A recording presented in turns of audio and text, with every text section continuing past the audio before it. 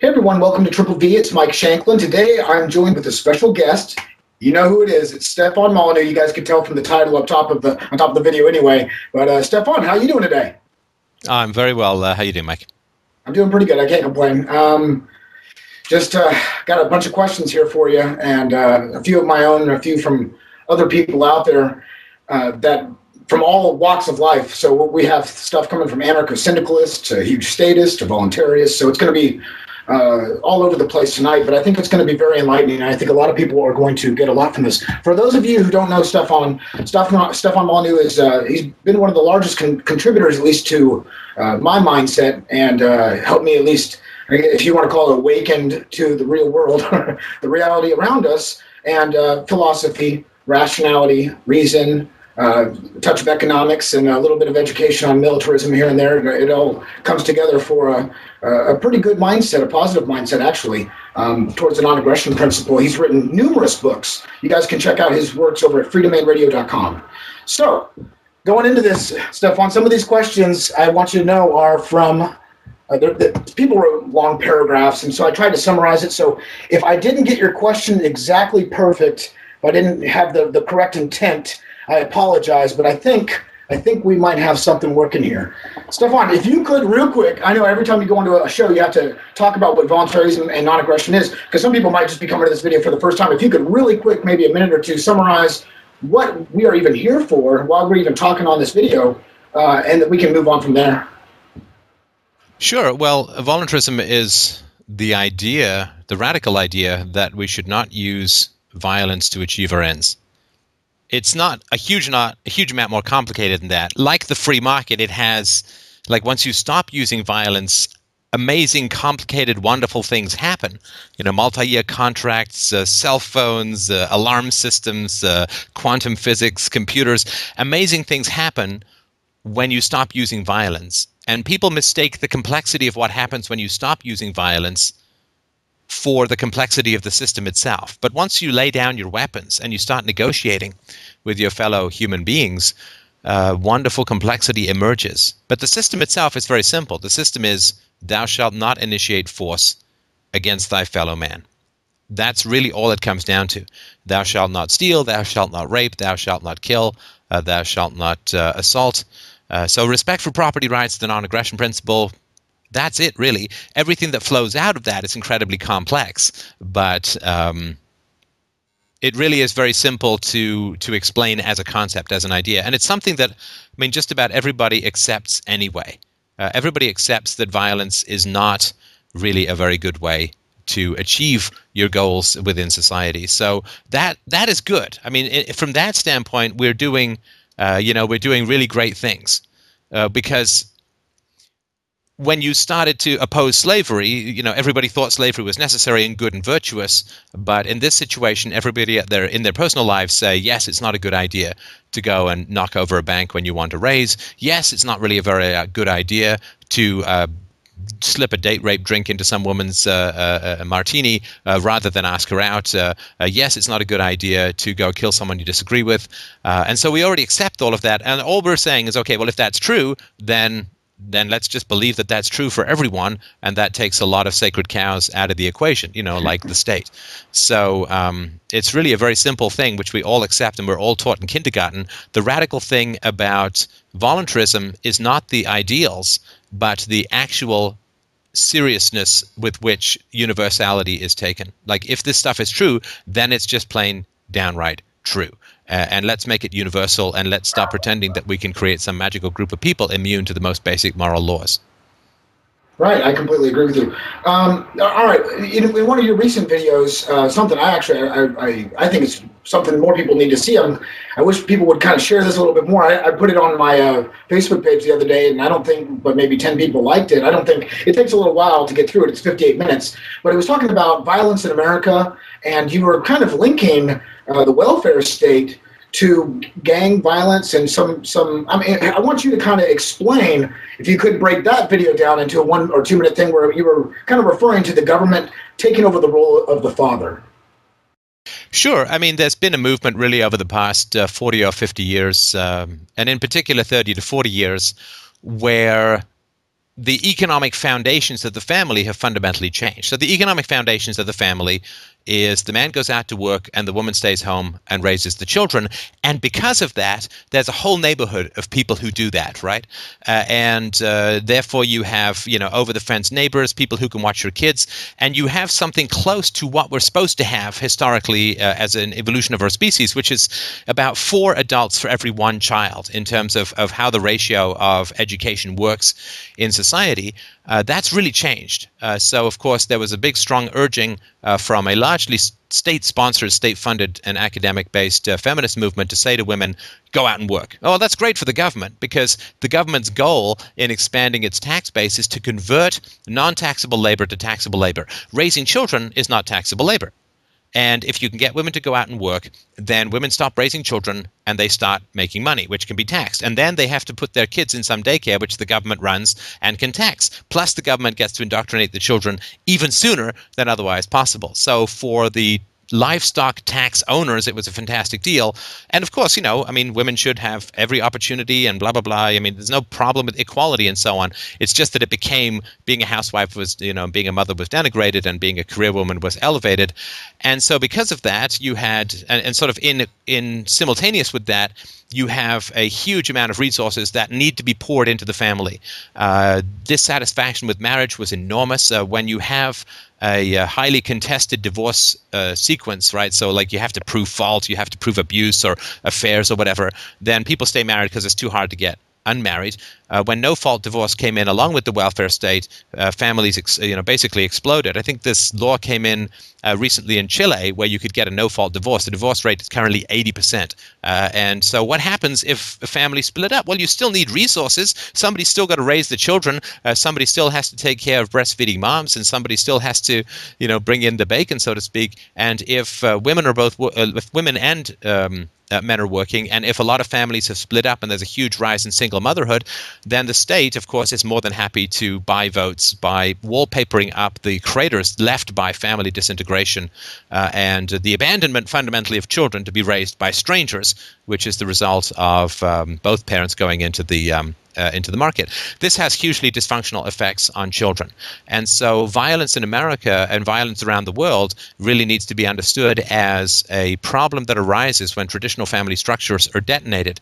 And they're detonated fundamentally by the state. When you replace the economic drivers of the family from, the need for productivity and togetherness on the husband and wife to let's go petition the government for free daycare, free healthcare for my kids, free babysitting in the form of public sector education or free kindergarten, then the state is happy to provide these things in terms of, hey, I'll give you these things in exchange for votes.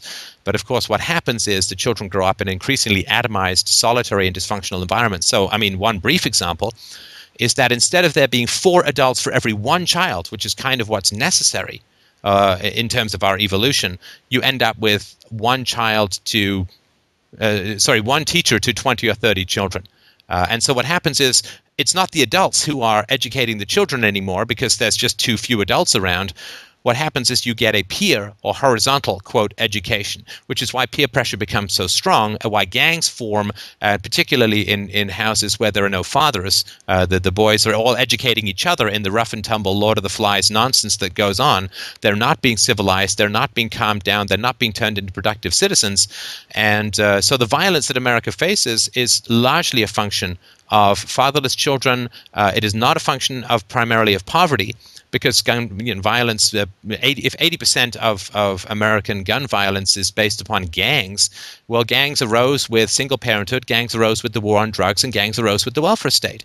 And so it's been catastrophic, particularly for the poor, but gangs weren't around in like the 1950s or the 1940s, at least nowhere near. And people were poorer than they were in the 70s and 80s and so on. So it's not poverty that produces it. It's family dysfunction driven by short-term vote buying and greed-based government programs. Yeah, so basically, we now have, we used to be just had government and then the mafia that was the gangs. Now you have government, mafia, and these inner city gangs on top of it. No, good stuff. And I think we could look at the education system with its revisionist history as, what we sometimes refer to it as. It's not as if a public education sector can actually reach the rational conclusion on the non-aggression principle, correct? Could you just rephrase that question? I wasn't sure. I want to make sure I got it.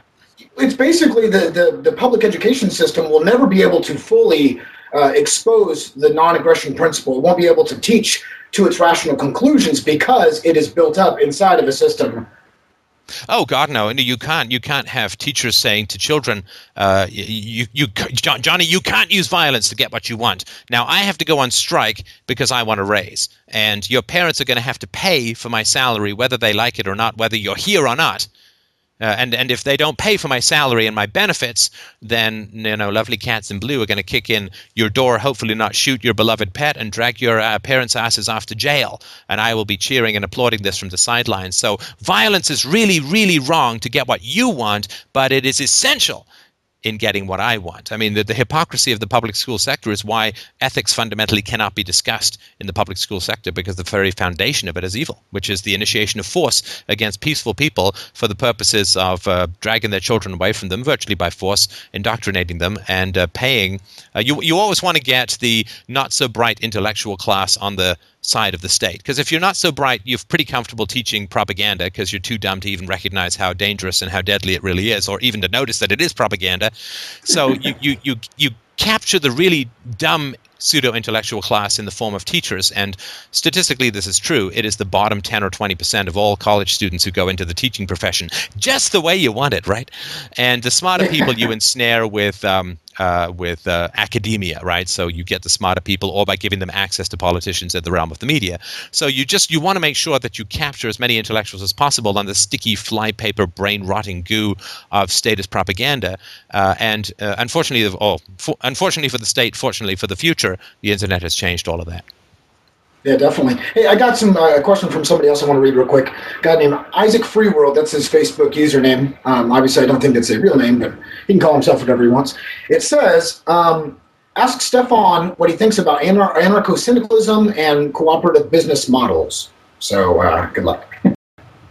Well, I mean, that's fine. I mean, there's no moral content to anarcho-syndicalism or business model, So if you want to have a cooperative business model, and when I was a business entrepreneur and a business owner, I ran a business that was incredibly cooperative, where there was, all decisions were collective, and I certainly didn't hide my salary and so on. So I tried to do it that way. I think it's fine. There's going to be a constant experimentation on the best way to run businesses, and those ways are going to change depending on the business, depending on the technology, depending on the market, and so on, and depending on the availability and skill of the labor. So I think it's fantastic. If people in a free society want to set up a hippie commune where they all pick lice out of each other's hair and, have group sex with penguins, okay, except for maybe the penguins, fine. As long as you're not initiating the use of force, if it's consensual penguin sex, I think that's really what I'm trying to get at here. But if it's not the initiation of the use of force, fantastic. Go to town, experiment, go nuts, marry robots. I don't care. But once you cross the line into initiating the use of force, that's fine. You certainly can't say everyone has to do it this way or you get thrown in jail. Like everyone has to have a commune. Nobody can respect property rights. You want to all get together and not respect each other's property rights, so to speak, own everything in some kibbutzim kind of common, fine, fantastic, go for it. I don't care fundamentally because I don't know what's right or wrong, in terms of the best way to organize everything in society. Nobody does. That's why central planning doesn't work. So yeah, if people want to experiment, that's fine. If they say this is how society has to be, well, then suddenly we switch to opposite sides of the tennis match of good and evil, because then they want to initiate the use of force to achieve their ends, and that's not acceptable. Okay, now think about it this way. Don't people have to, I'm in a total agreement with you here, but my question, little anarcho-communist, anarcho-syndicalist over here is saying, in Shanklin, you got to buy the property before you can have the commune ownership of it so that you could give it up, because you can only give up what you have, right? So wouldn't they have to at least be able to answer to the needs and wants of the society around them so that they can earn whatever to barter for the land? Wouldn't that still exist? And what would you say to anarcho-communists about tragedy of the commons obviously is one thing, but they don't even see it that way. To them, it's just, well, property is theft. I mean, obviously, I've had this discussion before, but I hear it a lot in the circles, and there's a big, I don't even know if anarcho-capitalists, if you want to even label them that, voluntarists, can coexist with people who don't believe in public property. I mean, some of these people even say they will outright attack us once the government's gone. I've heard that before. So what do you have to say about that? Well, that's That's a lovely way to open a debate. I mean, not from you, but from these people. Okay, so Mike, what percentage of the U.S. do you think is populated by people? Well, like actually having a person standing in that 1 foot by 1 Well, foot no. I section? mean, like it's really owned and used. I don't mean like government owned. I mean like real owned, like farmed or there's a Okay. house built on it, has a fence around it, has a city on it. What percentage of the U.S. do you think is populated by people who are exercising personal property? I have no idea. I'd probably guess 25%. I don't know. Last time I checked, which is a while back, 3 and a bit. 3? 3. Wow. 3%, 4%. In fact, you could take the entire world's population, give them a little bit of land, and fit them all in Texas. It's really hard to understand because, most of us live in cities where, we're squished up people, basically, as that comedian says about riding on the subway. Hey, since our groins have been pressed together for half an hour, do you want to start a family? But we don't understand really just how empty this planet really is. I mean, I live in Canada, and dear Lord, you take people, spread them out evenly across Canada, we can't find each other with howitzers. So I don't think there's going to be any problem if, one of the most sort of energy and population and resource-rich places in the world, like America, is still only managing to populate its country 3%. I think there's going to be room for people to set up their own communes without having to buy the land, right? Because we think of all the land is owned because there's this magic government flag that owns, like, people, moons, Mars. I don't know what the hell it is, that magic sphere that they stick in the ground with their piece of cloth, and woohoo, we own everyone. I wish I had one of those. But so they're going to have room to do their funky communal experiments. That's fine. But look, we forget land. Land doesn't matter. It's unimportant. The reality is where you start talking about property is people. Do we own our eyeballs in common, right? In other words, if I lose an eye or both eyes, do I get to take one of yours by force? Of course not. We all understand that's immoral. If I drink my liver into a smoky grave, do I get to take half your liver, attempt to regrow it, and put it in my side with a spoon? Of course not. If I lose my thumb, do I get yours? No, of course not. So at a personal level, the stuff that we grow and build and tend and take care of, which is our personal bodies, we own, and other people don't get to take that stuff from us. Don't get to snip off things that they want from us. You've got a reasonable head of hair there. Let's trade, right? I mean, that's not how it works. So it's the same thing with land. I mean, it doesn't matter what land. What matters is what you grow and what you produce. And there's no fundamental difference between a crop that you've planted and grown and your body that you water and feed and rest. And, there's no difference between your pet and your pancreas. There's no difference between your wheat and your skin. So if you work to create something, whether it's physically in your body and attached to you, or it's something that otherwise wouldn't have been into existence if you didn't make it, no difference whatsoever. People want to create these artificial distinctions because we have this weird thing in our head, like if you steal my eyeball, that's really bad. But if I build a house and you steal that, that's somehow not as bad. And of course, in a way, I'd rather have a house stolen than an eyeball. But fundamentally, there's no moral difference between the two. So, keep your hands off my eyeballs, you stinky hippies, and go find some place in the woods to go do your thing. That's really my message to the anarcho-syndicalists. And by the way, by stinky hippies, I mean I want to be there Saturday night, because if you want to go to a good party, Stinky Hippieville is the place to go.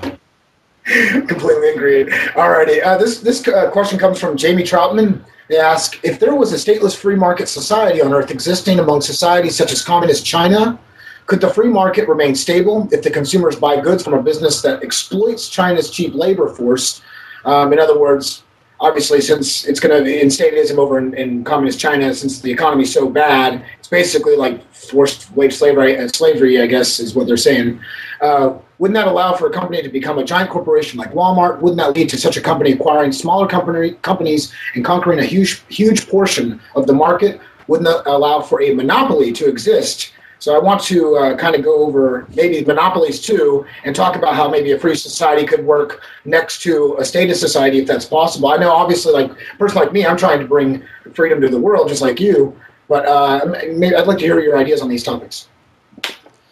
Yeah, I mean, I think it's a bit of an artificial question, like a lot of these things, because if a country has become stateless, it's because children have been raised peacefully. There's a general understanding of the virtue of ethics. There's been a reduction in the number of people's exposure to the toxicity of government propaganda through public schools. There are so many things that have to happen before, to sort of wake up and have a stateless society. There's so many things that have to happen before, so many dominoes that have to come down, that you're not just going to have, boom, tomorrow, next to Tibet is now a stateless society in China. But the big problem with being next to a stateless society is going to be immigration, right? Because let's say that you are, I don't know, I think Tibet's next to China. So Tibet becomes a stateless society and China isn't. And China is, it's semi-repressive, post-communist, fascist nonsense that it is right now, where you're only allowed to have one kid. Well, maybe you want more than one kid. Most people do, which is why there's a law to only have one. Well, the first thing you're going to do is go to Tibet, because there's going to be no immigration controls in a stateless society, because immigration is recognized for what it is in a stateless society. It's called moving. That's all it is. It's just moving from one place to another, and there's no controls. Oh my God, you can't come to this street, right? So just move wherever you want.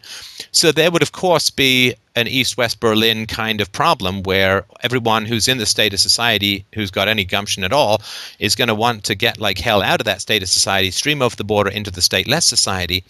And of course, that's going to provoke a lot of problems. Like if you, if in a sense you buy a farm next to some guy's farm, and then you break down all the fences, all of his livestock are going to come stampeding over to you, especially if they know there's no slaughterhouse there and they won't get milked. So the problem is going to be with immigration in this sort of artificial scenario. But of course, we're talking about things so far in the future, and after such an unimaginable change in human consciousness that, it's really hard to, it's like being in the 15th century trying to figure out what the internet might look like. It's just not something you can really productively do. But as far as the monopoly argument go, I mean, of course, it's an old chestnut and it's sort of trotted out pretty regularly. First and foremost, if people are concerned about a monopoly, then they have to be anti-statists. Right. I mean, the state is a monopoly. It's like, I mean, it's like a guy being riddled with cancer, right? He's riddled with cancer, and somebody comes along with a magic drug and says, "Hey, this makes your cancer gone tomorrow." And he's like, "Well, okay, but what if it comes back, in 40 or 50 years?"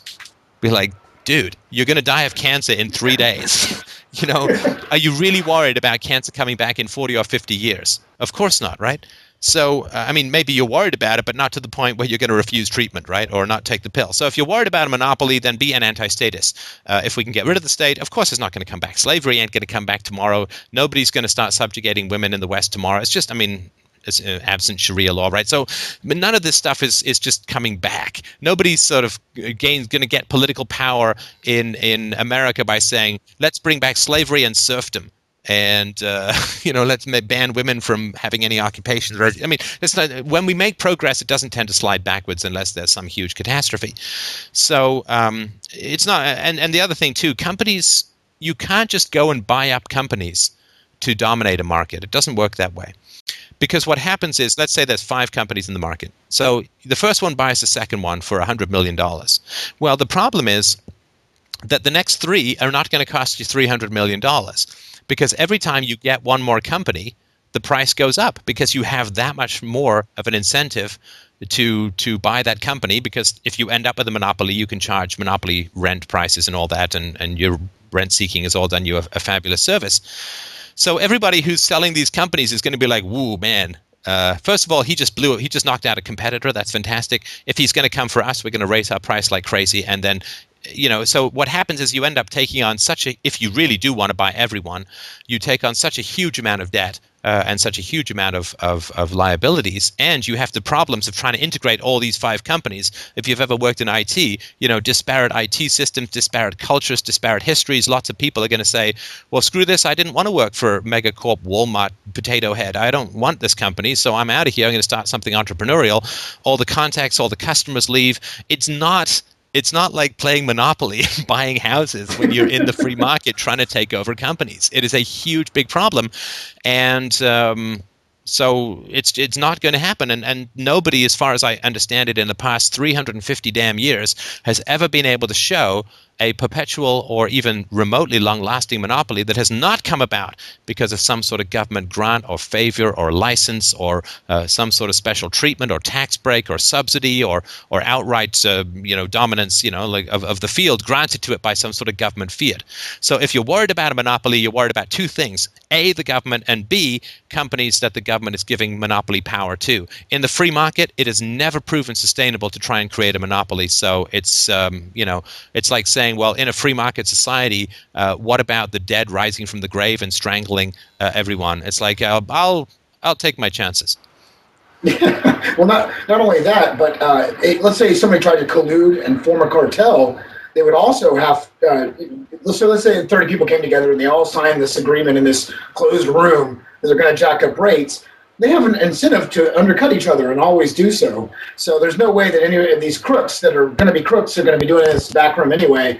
They're going to crook each other out back into the market, and people, as long as there's open competition, people can enter this market anytime they want. I completely agree with you. The other thing too is to remember, and this is complaints against a quote monopoly like the Rockefellers or the Carnegies or people who were doing really well.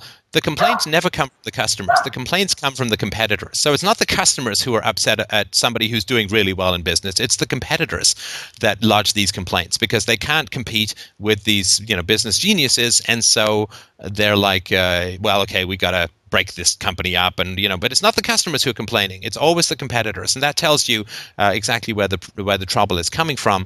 And to your point, there's ample evidence that this is a completely repetitive process. That the people who want to create, like if you want to raise prices, the way you do it, if you're smart and evil, and there's a government, is you get the government to impose barrier to entry costs, right? So licensing or whatever nonsense it is, ridiculously high educational requirements, like that Daily Show about some woman who had to spend 300 hours learning how to braid someone's damn hair, right? So you go to the government and you raise the barrier to entry, and then you get licenses and you force the government you get the government to force everyone to do this. And the reason you have to go to the government to get monopoly prices is because monopolies don't work without the government. As you say, if everybody colludes to raise prices, the first guy to break ranks is going to make a killing and possibly take over the entire market. So the higher you raise the prices artificially, the more everyone breaks ranks. This has been shown over and over and over again, which is why these monopolistic rent-seeking bastards always want to end up cuddling up to the politicians, giving them,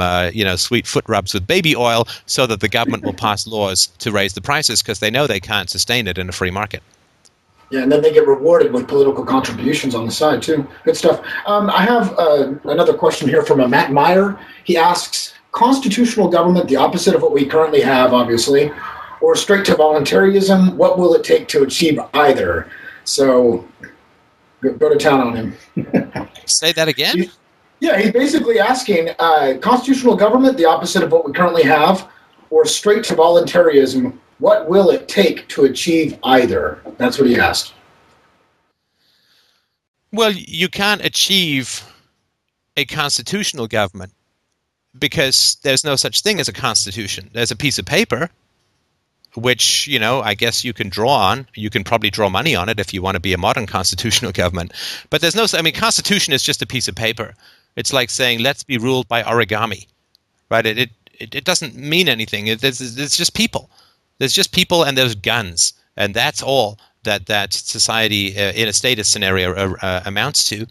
Pieces of paper don't stop governments from growing. Magic spells don't stop governments from growing. Killing chickens in ritualistic manners with assless chaps. They don't. For the chickens, of course, because otherwise it would be kind of kinky. This doesn't stop government from growing. Government grows inevitably because once force is used in a universal sense in the equation of the economic affairs of mankind, once you introduce the element of force, it is always going to grow because it is so vastly profitable. This is basic public choice theory, right? It's so vastly profitable to use violence to get what you want from a productive population that it is inevitably and always and forever going to grow. From the moment you introduce the idea of force in general in society, it's just going to grow. And society, history shows this with unbelievable, drumbeat, we will rock you, brain-deadening regularity. You get a little bit of freedom, like in the Roman Empire or the British, the pre-British Empire, or you get a little bit of the American Empire. You get a little bit of freedom, and woo, we get a huge amount of money that comes out through free trade, and everyone, parties till dawn and makes lots of money and trades, and the division of labor goes on, and resource optimization and efficiency, capital infrastructure gets put in place. I mean, it's all beautiful, and everything grows, and then the government says, whoa, that's great food for the cancer we call ourselves, and they then start to take that over and tax it, and then they overwhelm it and they collapse it. I mean, it's the same thing that happens over and over again.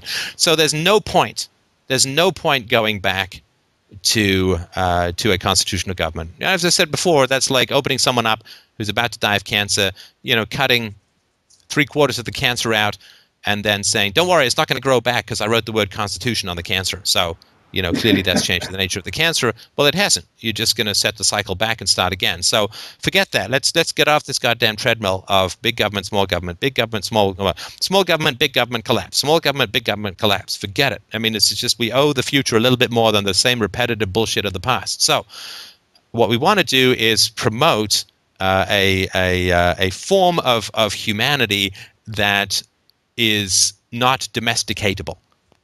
And the way that we do that is we don't teach children the language of statism in the home. The state, and I'm certainly not the first and probably not the last to talk about this, the state is fundamentally in effect of the family. If you treat children in an egalitarian fashion, in a consultative fashion, in a negotiating fashion, and you don't use aggression, you don't use abandonment, you don't use threats, you don't use punishment, then children grow up not speaking the language of statism. And then they're about as threatening as a Japanese kabuki clown yelling at you from across a river. It's not scary because they don't speak that language. They haven't been broken, subjugated, and frightened to the point where someone comes along and wants to break, subjugate, and frighten them. They're like, oh, I know what this is. I'll do it. Right? So it all starts in the home. It all starts very early. We raise a undomesticatable group of human beings, and the state will simply not have any power over time. Because, of course, if you raise children peacefully, you get almost no crime. I mean, so much of crime, 90 to 95% of addiction and other forms of crimes have been traced directly back to child abuse. So you raise children peacefully, then we won't really have to worry about criminals. Yes, okay, some guy's going to get a brain tumor once in a while or struck by lightning and he's going to get all Stephen King on everyone, but it's so rare that we don't really worry about it. Don't buy a lot of insurance for getting hit by a meteor.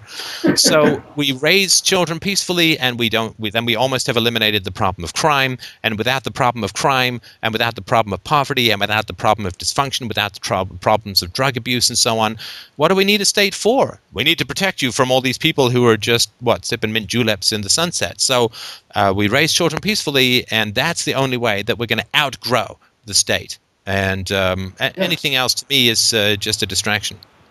No, good stuff. I have another question from an Adam Rigaud.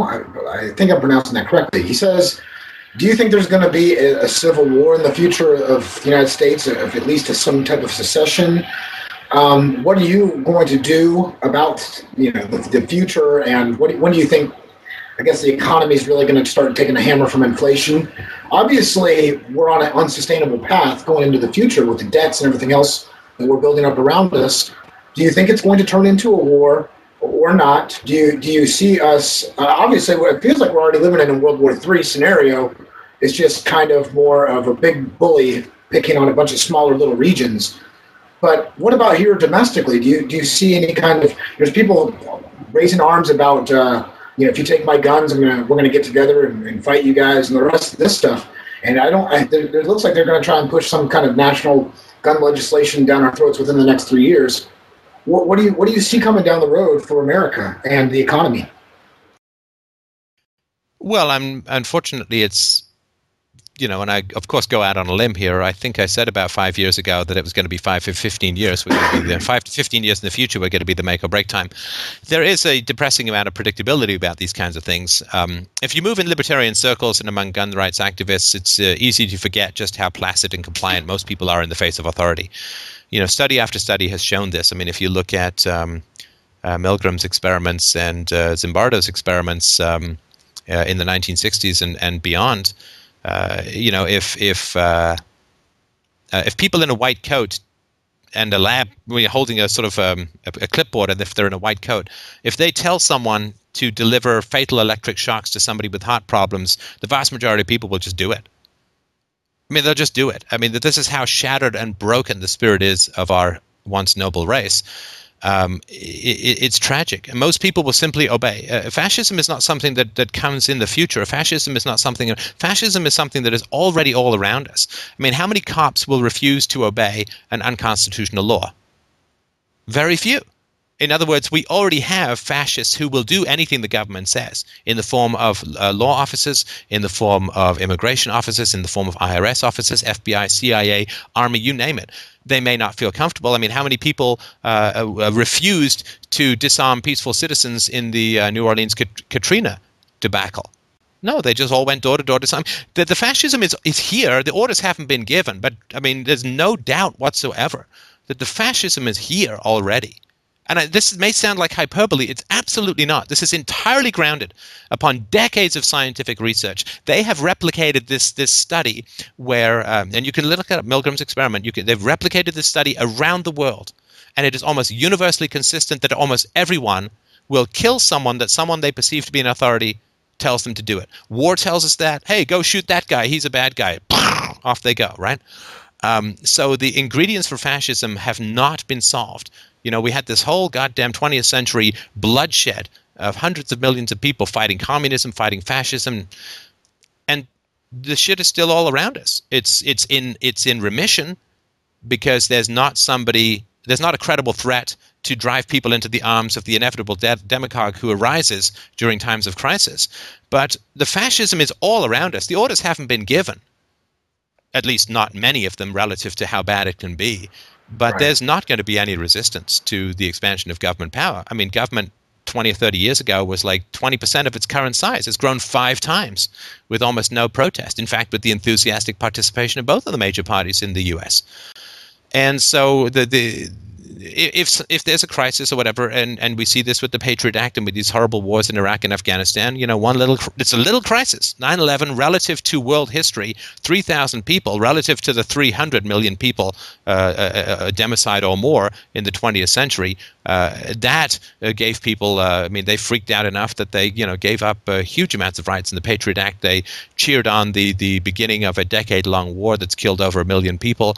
There's no doubt that when the orders are given, the cops will obey it and the people will comply. There's no reason to believe anything different because the studies are universal around the world that people are so shattered and broken up, squished, crushed, and stripped of their soul and ethics and virtue and potential and happiness and love and intimacy and capacity as human beings. It is so crushed when they're children that they become programmed fascist drones. By the time they're probably in their early to mid-teens, it's probably the end of the road. This we don't understand. You know, this image from The Wall, right? The movie The Wall. I don't know if you've ever seen it. The kids all falling into the hamburger, right? They fall into the meat grinder. They come out. This is what is called statist education. This is what is called religious education. People are so broken that when the orders are given, they will comply and they will obey and they will enforce. And yeah, there'll be a few people who will resist, of course, but it won't matter. You know, if you move in the libertarian circles, it's easy to forget that 150,000 new statists are coming out of government schools every single month on average. You know, sure as hell aren't getting 150,000 new libertarians every month. So sorry to sound kind of dire, but I try to stay as empirically true to the facts as possible. And the facts are that the fascism, all the ingredients for fascism are already perfectly around us. And a crisis and a demagogue is the only match and flint that it takes to set the whole thing up. Yeah, it feels like we're, you know, when wrestling came out years and years ago, a lot more people at the time at least believed that wrestling was real. And you ask somebody today, I think it's only down to about 8% believe it's still real, you know, wrestling, the fake wrestling, obviously. But it feels like that way for statism. Like the next thing we have to do is kind of do what most of the fans of wrestling had to do, which was kind of like realize that it was just a dream. It was a fantasy world. And that, you know, they're really not hitting each other. They're buddy in the back room. That's what it kind of feels like, you know, when you're looking at politics, because obviously, sure, you have the bickering between the two parties, but really government continues to grow, just like you're saying. I want to continue on here. We've got a lot to go over in a little time. Valerie Rumor asks, she says, ask Stefan if there is any one thing that he thinks we can do to bring people towards more anarchism, voluntarism, agorist thinking. Ask him what, in his opinion, is the biggest obstacle to the movement at this time. Those are great questions. This is off the top of my head, so I won't defend this when I'm sober, but or I may not. But we need to become a community that people envy. We need to become a community that people envy. And I don't think we are a community that people envy yet. I don't think that we're very effective at dealing with bullies within our own community. I don't think that we hold ourselves to the highest standards of human interaction in our own community. I think that we can be self-indulgent, petty, vindictive, vicious. I think that our public personas are sometimes entirely out of sorts with our professed goals of nonviolence, or at least of the non-aggression principle. I think there's ridiculous infighting. I think there's a lack of willingness to address essential questions like, does the non-aggression principle apply to spanking? I mean, I've written articles about it. I've talked about it for years, and I've yet to find many people in the libertarian movement who are even willing to think about engaging on this as a practical topic. But Jesus H. Christ on a stick. Spanking is something we can control. Federal Reserve, we can't do shit all about. We can't control foreign policy. We can't control government policy, but we can control whether we initiate the use of force against our own children. If we were to examine our own behavior rather than focus solely on the people over the hill whose actions we can't even approach, let alone change, I think we could do something truly incredible. If we were to have the highest standards of behavior on the internet, that would be pretty cool. People would say, wow, there's a movement where people actually behave respectfully and intelligently towards each other, and they don't indulge in flame wars, and they ask questions, and they're curious, and they're intelligent. I think that's really cool. I kind of maybe want me some of that.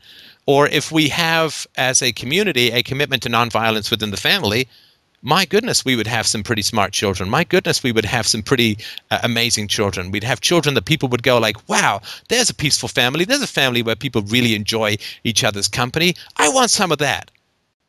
I don't know crap all about fiat currency and inflation, but I can see a productive, peaceful, and happy community, and I can accept and understand that, and I can apply that in my own life.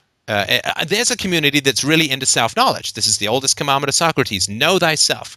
Know thyself. Here's a community that is really committed to peaceful communication, to negotiation rather than aggression. Here's a community that supports each other, that encourages each other, that is willing to confront and clash intellectually in pursuit of the truth, but not in insulting, vicious, or denigrative ways. That would be such a departure for most people from particularly societies on the internet or societies that they may have known or whatever, that people would just like, it would be like, whoa, I think I see a slice of the future. I like it. Because every time we come up to people or we present ourselves as a community, what people perceive is, or what they receive is, these people want to run my life. And I know that's not what libertarianism or anarchism is about, but this is what they perceive, is that these people are coming to want to run my life. Right? So when you see a bunch of Nazis walking down the street, you know that they want to run your life. And you're like, well, I don't want these people running my life. Pretty scary, pretty volatile. I don't want these people running my life. I don't want these people in charge. I don't want these people to organize society. I don't want to live in a society that these people like. Right? Because if they're Nazis or communists, I don't want to live in the society that they like.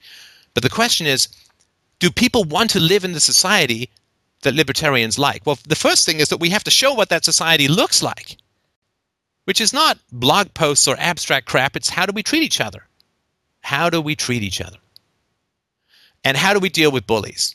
And how do we deal, because we say, well, we don't need the state. Well, if we can't even manage our own community and deal with bullies in some way, either through reform or ostracism, then who the hell are we to talk about what works in society? First thing we want to do is show all of these principles at work within our own communities, within our own families, within our own interactions.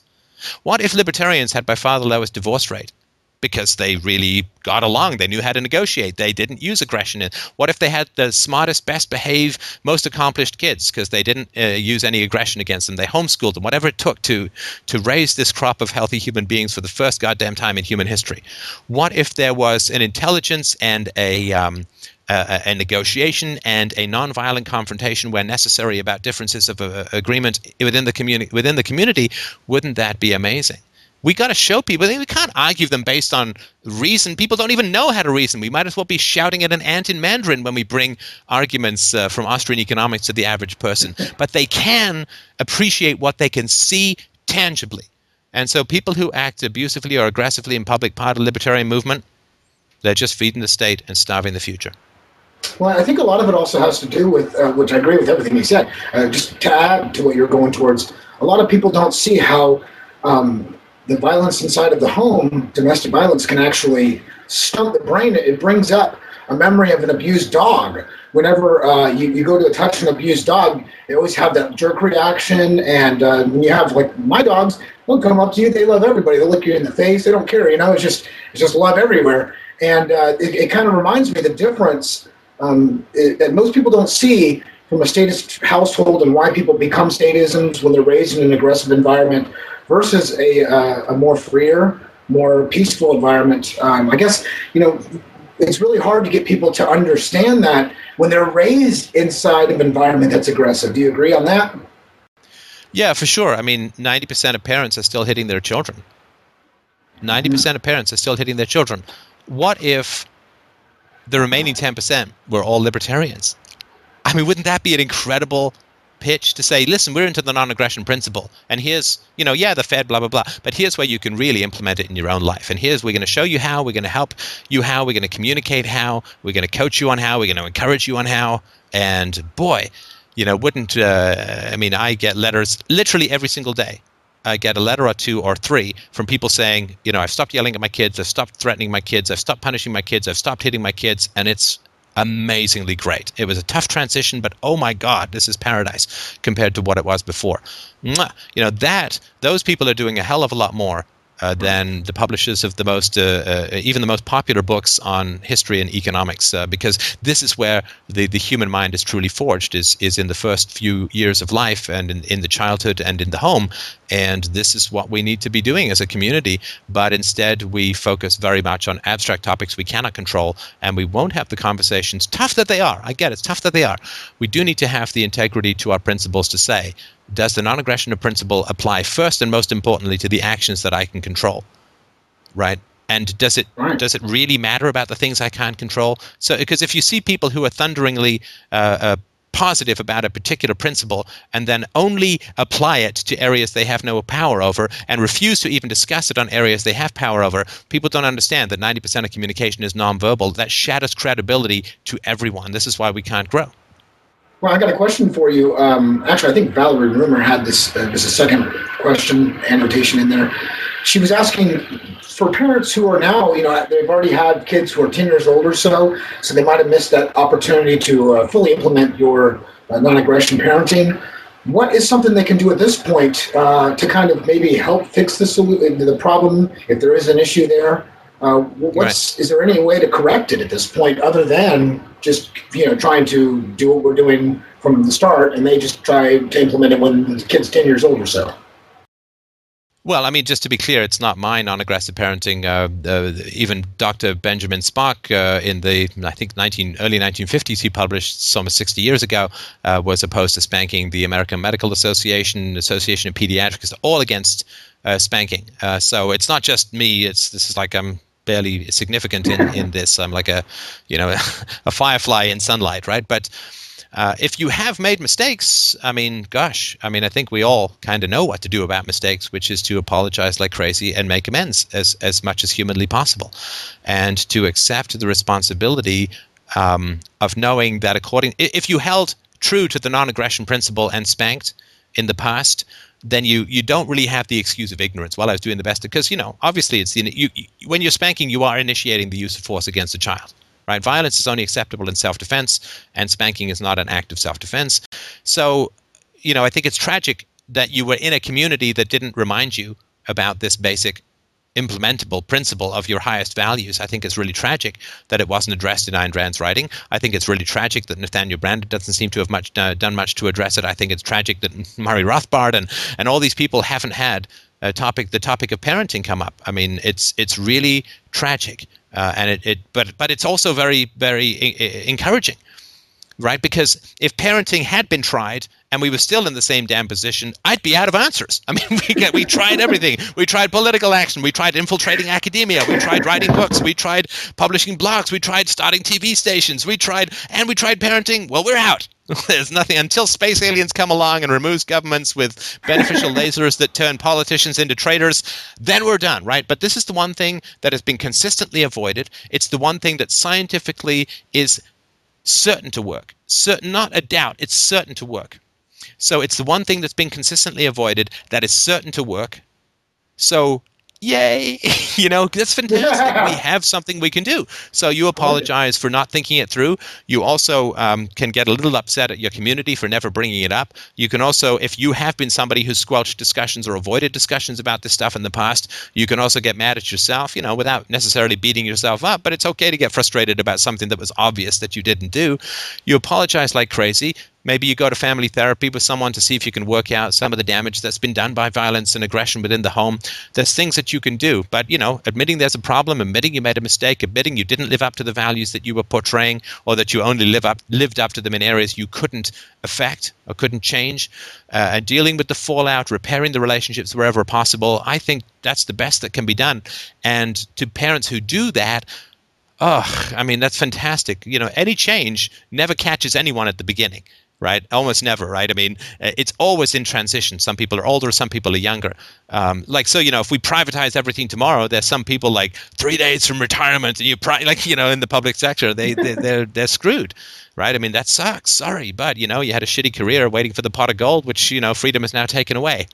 Sorry, but the reality is that we have to slice this sausage at some point, right? And sorry if you're further down the road, but you did have the principles, and unfortunately, you didn't have a community that really wanted to talk about this stuff, which I can understand. Childhood stuff, parenting stuff, family stuff. It's volatile as hell. Fools rush in where angels fear to tread. That would be me. But it's the only thing we haven't really tried, and it's the only thing that scientifically is certain to work. So, dear God, let's screw our courage to the sticking place and get her done. Good stuff. Okay, I have some very important questions here. I personally wanted to ask you this, but a guy named Colin Grant asked, what do you think about anarchists who run for office and use the Do Not Vote For Me platform? I know certain anarchists like Nick Coons who ran for office but was simply using the pulpit to spread ideals. Would you ever run for office on an education-only platform? Yeah. Yeah, I mean, nobody votes anyway, right? I mean, I don't know the exact numbers, but I mean, like 50 or 60% of people don't vote. So like 10 or 20% of people vote for the winner. And of those 10 or 20% of people, half of them or more are simply voting for government benefits that have been promised to them by whoever, right?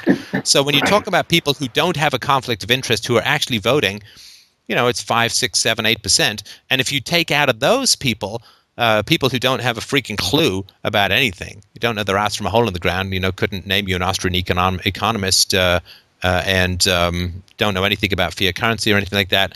I mean, nobody votes, fundamentally. I mean, almost nobody votes. So the idea that we should, and I'm great for let's not vote. I mean, I think that's great.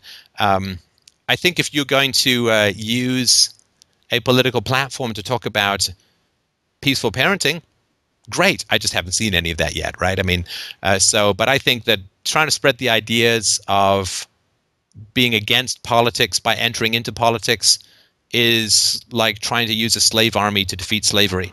It's, that's just such a contradiction at the base of it that, there's so many better ways to do it. Don't waste your time. Don't waste your money. Everybody wants politics to solve it, because if politics solve it, we don't have to have, as I've mentioned before, and we'll mention again, the tough conversation about aggression, violence, spanking, hitting, assault, abuse, verbal, on the internet, wherever. We don't have to have those tough conversations and confront people within our own community. If someone can bungee in from politics and save us all, woohoo! Wow! Whew, don't have to do the heavy lifting of implementing virtue in my own life. So it's very tempting. It is, but that way, madness and defeat lie. Yeah, good stuff. And this next question comes from Eric Bickford. He says, as an atheist, should I spend my time debunking religions? Or because religions are voluntary associations, besides children, of course, usually, is my time more wisely spent debunking statism? Yeah, of course, children religions are not, as I mentioned, right? Religions are not voluntary organizations because they're indoctrinated on helpless children who don't have the independence or rational cognitive abilities or perspective or history or sometimes even reading ability to differentiate truth from falsehood. So it is indoctrination. I actually once was really interested in a Christian woman. I was dating her, kind of. Anyway, but we had a great degree of intellectual compatibility in many ways, and so we started talking about how to raise kids. Before we'd even really started dating, because I wasn't an idiot even back then. Maybe I am now, but I wasn't back then. And I said to her, she said to me, "Oh, my dad's an atheist. He just sleeps in on Sundays. So you can do that while I take the kids to church." And I said, "No. If we have children together, they can't be taught religion when they're young. If they want to become religious when they get older, well, that's their choice, right? I mean, of course, right? But you can't teach them that religion is true when they're too young to differentiate or understand what it is that you're talking about, the options, perspectives. Like, you don't sort of lay out all the 10,000 gods that people believe in and then throw a dot at this one and say, good, that's Jesus, that's us, so that's why we're Christians. Anyway, I didn't quite put it that floridly, but and I remember very clearly she said, no.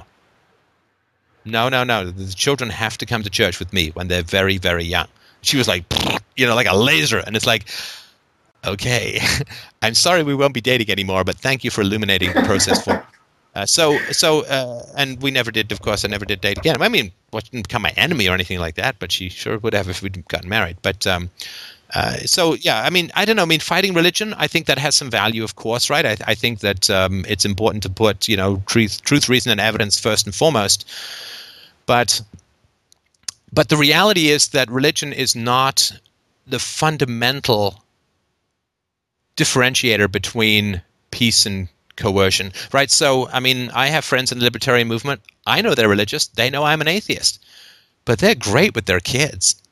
And so it's like, you can follow the tooth fairy for all I care. Just don't hit and yell at your kids. I would have much more in common with, some anarcho-syndicalist who raised his children peacefully than from some anarchist who spanked his kids. Because I'm all about the ethics you implement. I'm not about the ethics you talk about. I'm not about the ethics you blog about or the ethics you fantasize about or the ethics you debate about or the ethics you read about. I'm about the ethics you live. And somebody who is living the ethics of nonviolence and non-aggression within their own lives is much closer to me in terms of compatibility than somebody who's not doing that. So I think fighting religion is fine. I think it's a good thing to do. But again, it just all falls secondarily to parenting. Now, of course, religion has its component within parenting, and that's a complex topic and so on. But I really wanted to point that out. I mean, I definitely will take my swings at religion, or as the religious people call it, you just bash Jesus. Like some sort of celestial piñata. But the reality is that I'm really, whatever promotes peace in parenting, I'm for. Of course, there's problems in the Bible with parenting, right? Spare the rod, spoil the child. The Bible is very keen on having children who question their parents stoned to death. So there's lots of problems. If you follow the biblical commandments on parenting, you're like a stone evil guy who will rot in jail for the rest of his life. A couple of problems with that. But of course, there are very few Christians, if any, who do that. I have the next comment or question, I should say, comes from Philippe Olszewski. I'm sorry, Philippe, if I got your last name wrong. There's some hard pronunciations out there in the world, especially as we have different nationalities coming together through the internet. But he asks, what are Stefan's thoughts on antinatalism? Antinatalism, which is, he says you're a pretty pro-kids guy, and he'd like to hear your reasoning on why it's a good thing to give somebody life. Yeah, I mean, I guess I've heard these kinds of questions. I find them a little hard to process. So antinatalism is the idea that it's immoral to bring a person into the world, right? I mean, clearly there's a contradiction in that you're only alive to make the argument because someone brought you into the world. So if life is the problem, then there's lots of remedies involving high buildings and so on that you can take. Not that I recommend them, but there are things that you can take if life is the problem. But if you're arguing that people shouldn't be brought into existence, there's of course it's a self-detonating argument. It's like yelling into someone's ear that there's no such thing as sound because you're kind of alive. Now, the argument often is around the consumption of natural resources and so on. Like if you have a kid, it's going to consume so much more energy and all this kind of stuff. But I don't know that that's necessarily true. I mean, what if your kid invents a USB drive, which has saved more paper than all of the environmental organizations in the world ever put together? What if your kid comes up with a great way to negotiate relationships so that far fewer people get divorced? Well, divorce, of course, is a huge consumer of natural resources, 2 houses, 2 cars, lots of driving. And so if you can cut down divorce, you cut down natural resource use. Maybe he's going to come up with free energy. Maybe he's going to be somebody who finds some magical way to promote voluntarism and restrict the statism to the point where everything becomes much more efficient and we can work from home. I don't know. Like, you don't know that your kid is going to be a consumer of resources or a genius or even just a smart guy who's going to find some magical way to minimize the use of resources through some sort of entrepreneurial. What if he invents a teleporter? We don't need cars or airplanes anymore. Who knows, right? So you can't really make the argument that everyone who comes into the world consumes resources, because some people come in the world and make resources incredibly more efficient than they used to be. So, I mean, do you download do you drive to the CD store, like you're in some bare naked lady store? Do you drive to the all night record store on a Tuesday night and pick up your albums, or do you just click on a button and download them from the internet, legally and of course paid for? So no, of course, right? I mean, do you have to drive to go to college, or can you take the courses online? I mean, lots of amazing things that have been done to minimize resource use and consumption. So I think gamble on life. I think that there is, of course, a time where you have so many children you can't give them the requisite individual attention. I don't exactly know what that number is, but it's, somewhere less than 20 and somewhere more than 0. So I think you can certainly make an argument that too many kids is detrimental to each child's experience. But the idea that you should be against having kids on principle, fails on almost every level that I can think of philosophically. Yeah, no, good stuff.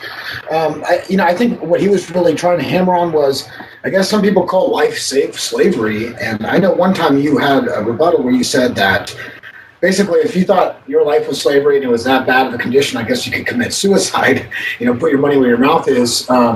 If you really think that parents are enslaving people by giving them birth, that's kind of the mentality. Some people say, you have no choice but to be born, right?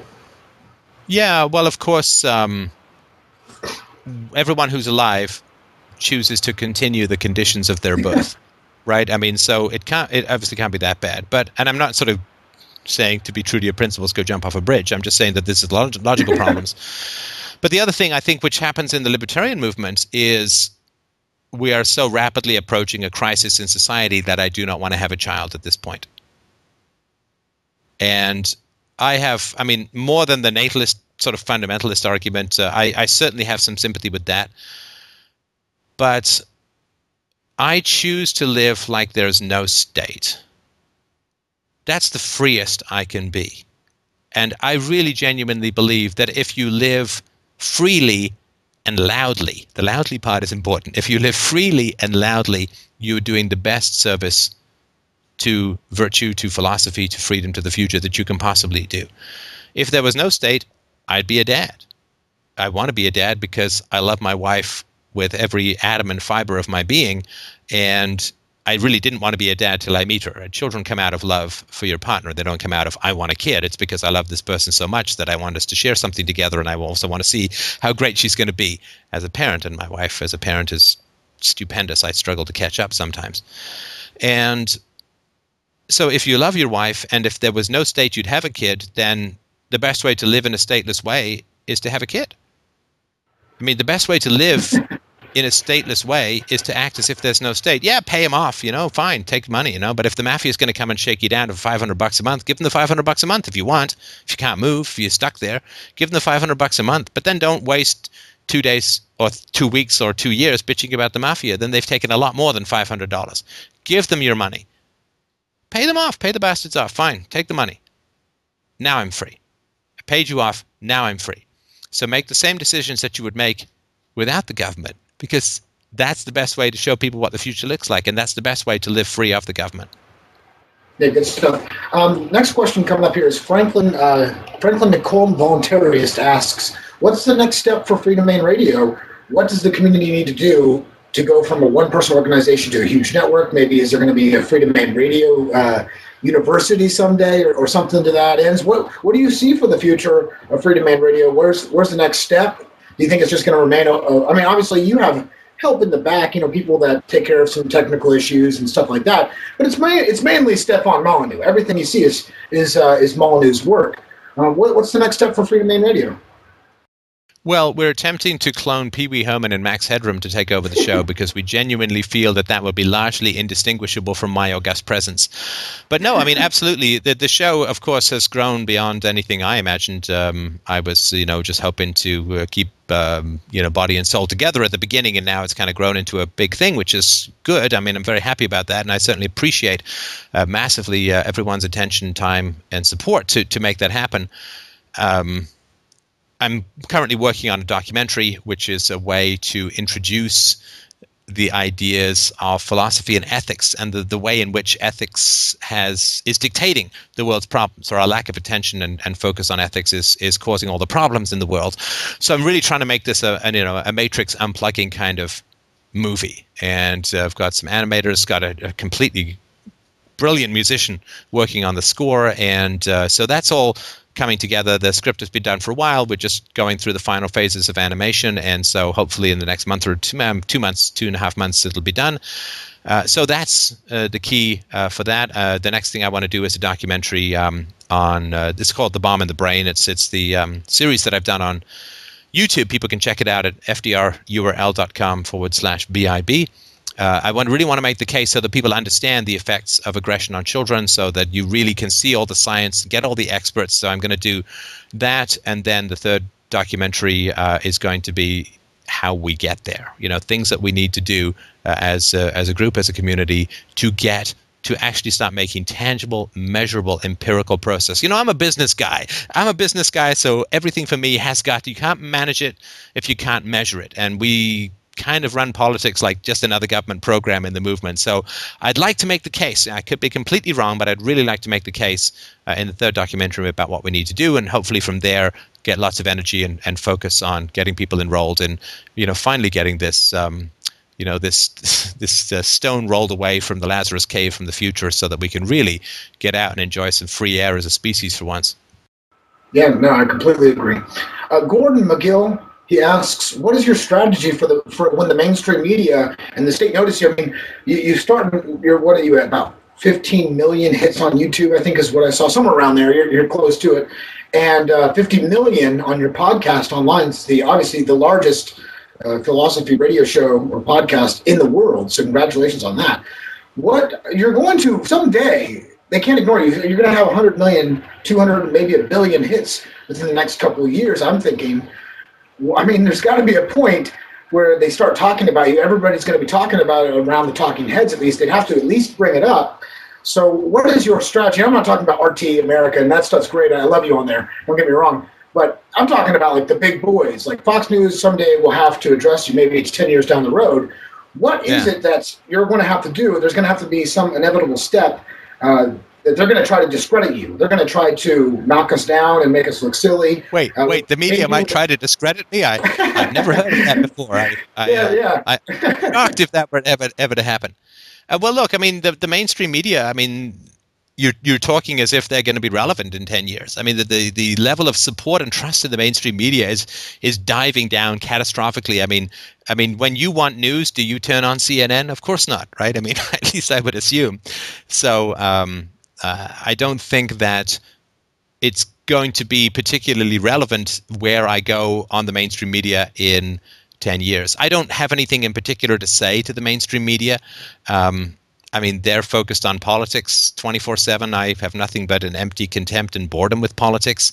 They refuse to discuss child abuse in any productive way, which is, of course, something that is absolutely essential to building a free society, right? So, the media will scream bloody murder over, some completely inconsequential or virtual non-threat to children, but they cheer on war, which gets millions of children killed, and they cheer on sanctions against Iraq, which have been demonstrably to have shown to have killed 5 million Iraqis and children, of course, just in staggering amounts. So the mainstream media is, the state is the physical abuse. The mainstream media is the verbal abuse component of the aspects of power.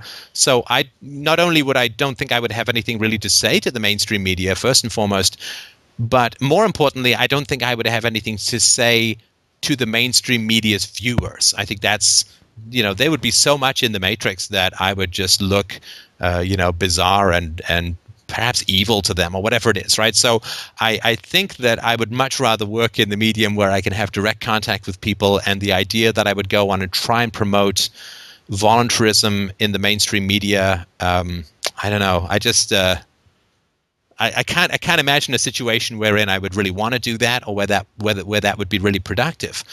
So we'll cross that bridge when we come to it, but it's certainly not on my radar at the moment. Oh, good stuff. Good answer. All right. I want you to give the viewers out there maybe your website, your YouTube channel URL, other pieces of information you think you'd like them to see, a place where they can donate, because obviously you and I do, we're paid on donations. So if you guys would like to help support Stefan and I, Stefan has his own website you can donate to. Obviously, you can find mine at voluntaryvirtues.com. What's the top 3-4 URLs you like to plug usually, Stefan? Go ahead. Well, I'll start with a resource that's not mine, but which I really like, lfb.org/Stefan, Stefan. They've got a great laissez-faire book club. You get really, really great goodies, $99 a year. I hope that you'll go and sign up for it. GlobalEscapeHatch.com. If you'd like to check that out, I'm going to be speaking there. It's in Belize in March. If you want to come out, it's not going to be recorded, so I will be there for the whole week. If people want to, with my family, if people want to come by and chat, I love to spend time chatting with listeners, fans, critics, and foes alike. So if people want to come out to that, my website, freedomainradio.com, of course, youtube.com/Free Domain Radio for the videos. And donations are welcome. Dig deep, gorge yourself senseless at the buffet of philosophy called this show. And if you'd like to donate over time, that's fantastic. So, and yours is voluntaryvirtues.com, just for my listeners. If they like your work, which I'm sure they will, then they go by and feel free to share the goodies. And if your show, if you're torn between donations, donate to Michael, because his show is on the up and coming, and I'm sure you could use all the encouragement that you could get. So that would be my suggestion. Well, thanks, Stefan, and I would encourage everybody to donate to Stefan, because if it wasn't for him, I wouldn't even be standing here today. So thank you, Stefan, for everything you have done for us, let alone joining me on the show tonight. I appreciate it. It's been my pleasure. Thank you for a great conversation. I'm going to have you on as soon as I can again. Okay. All right. Take care. Have a great day.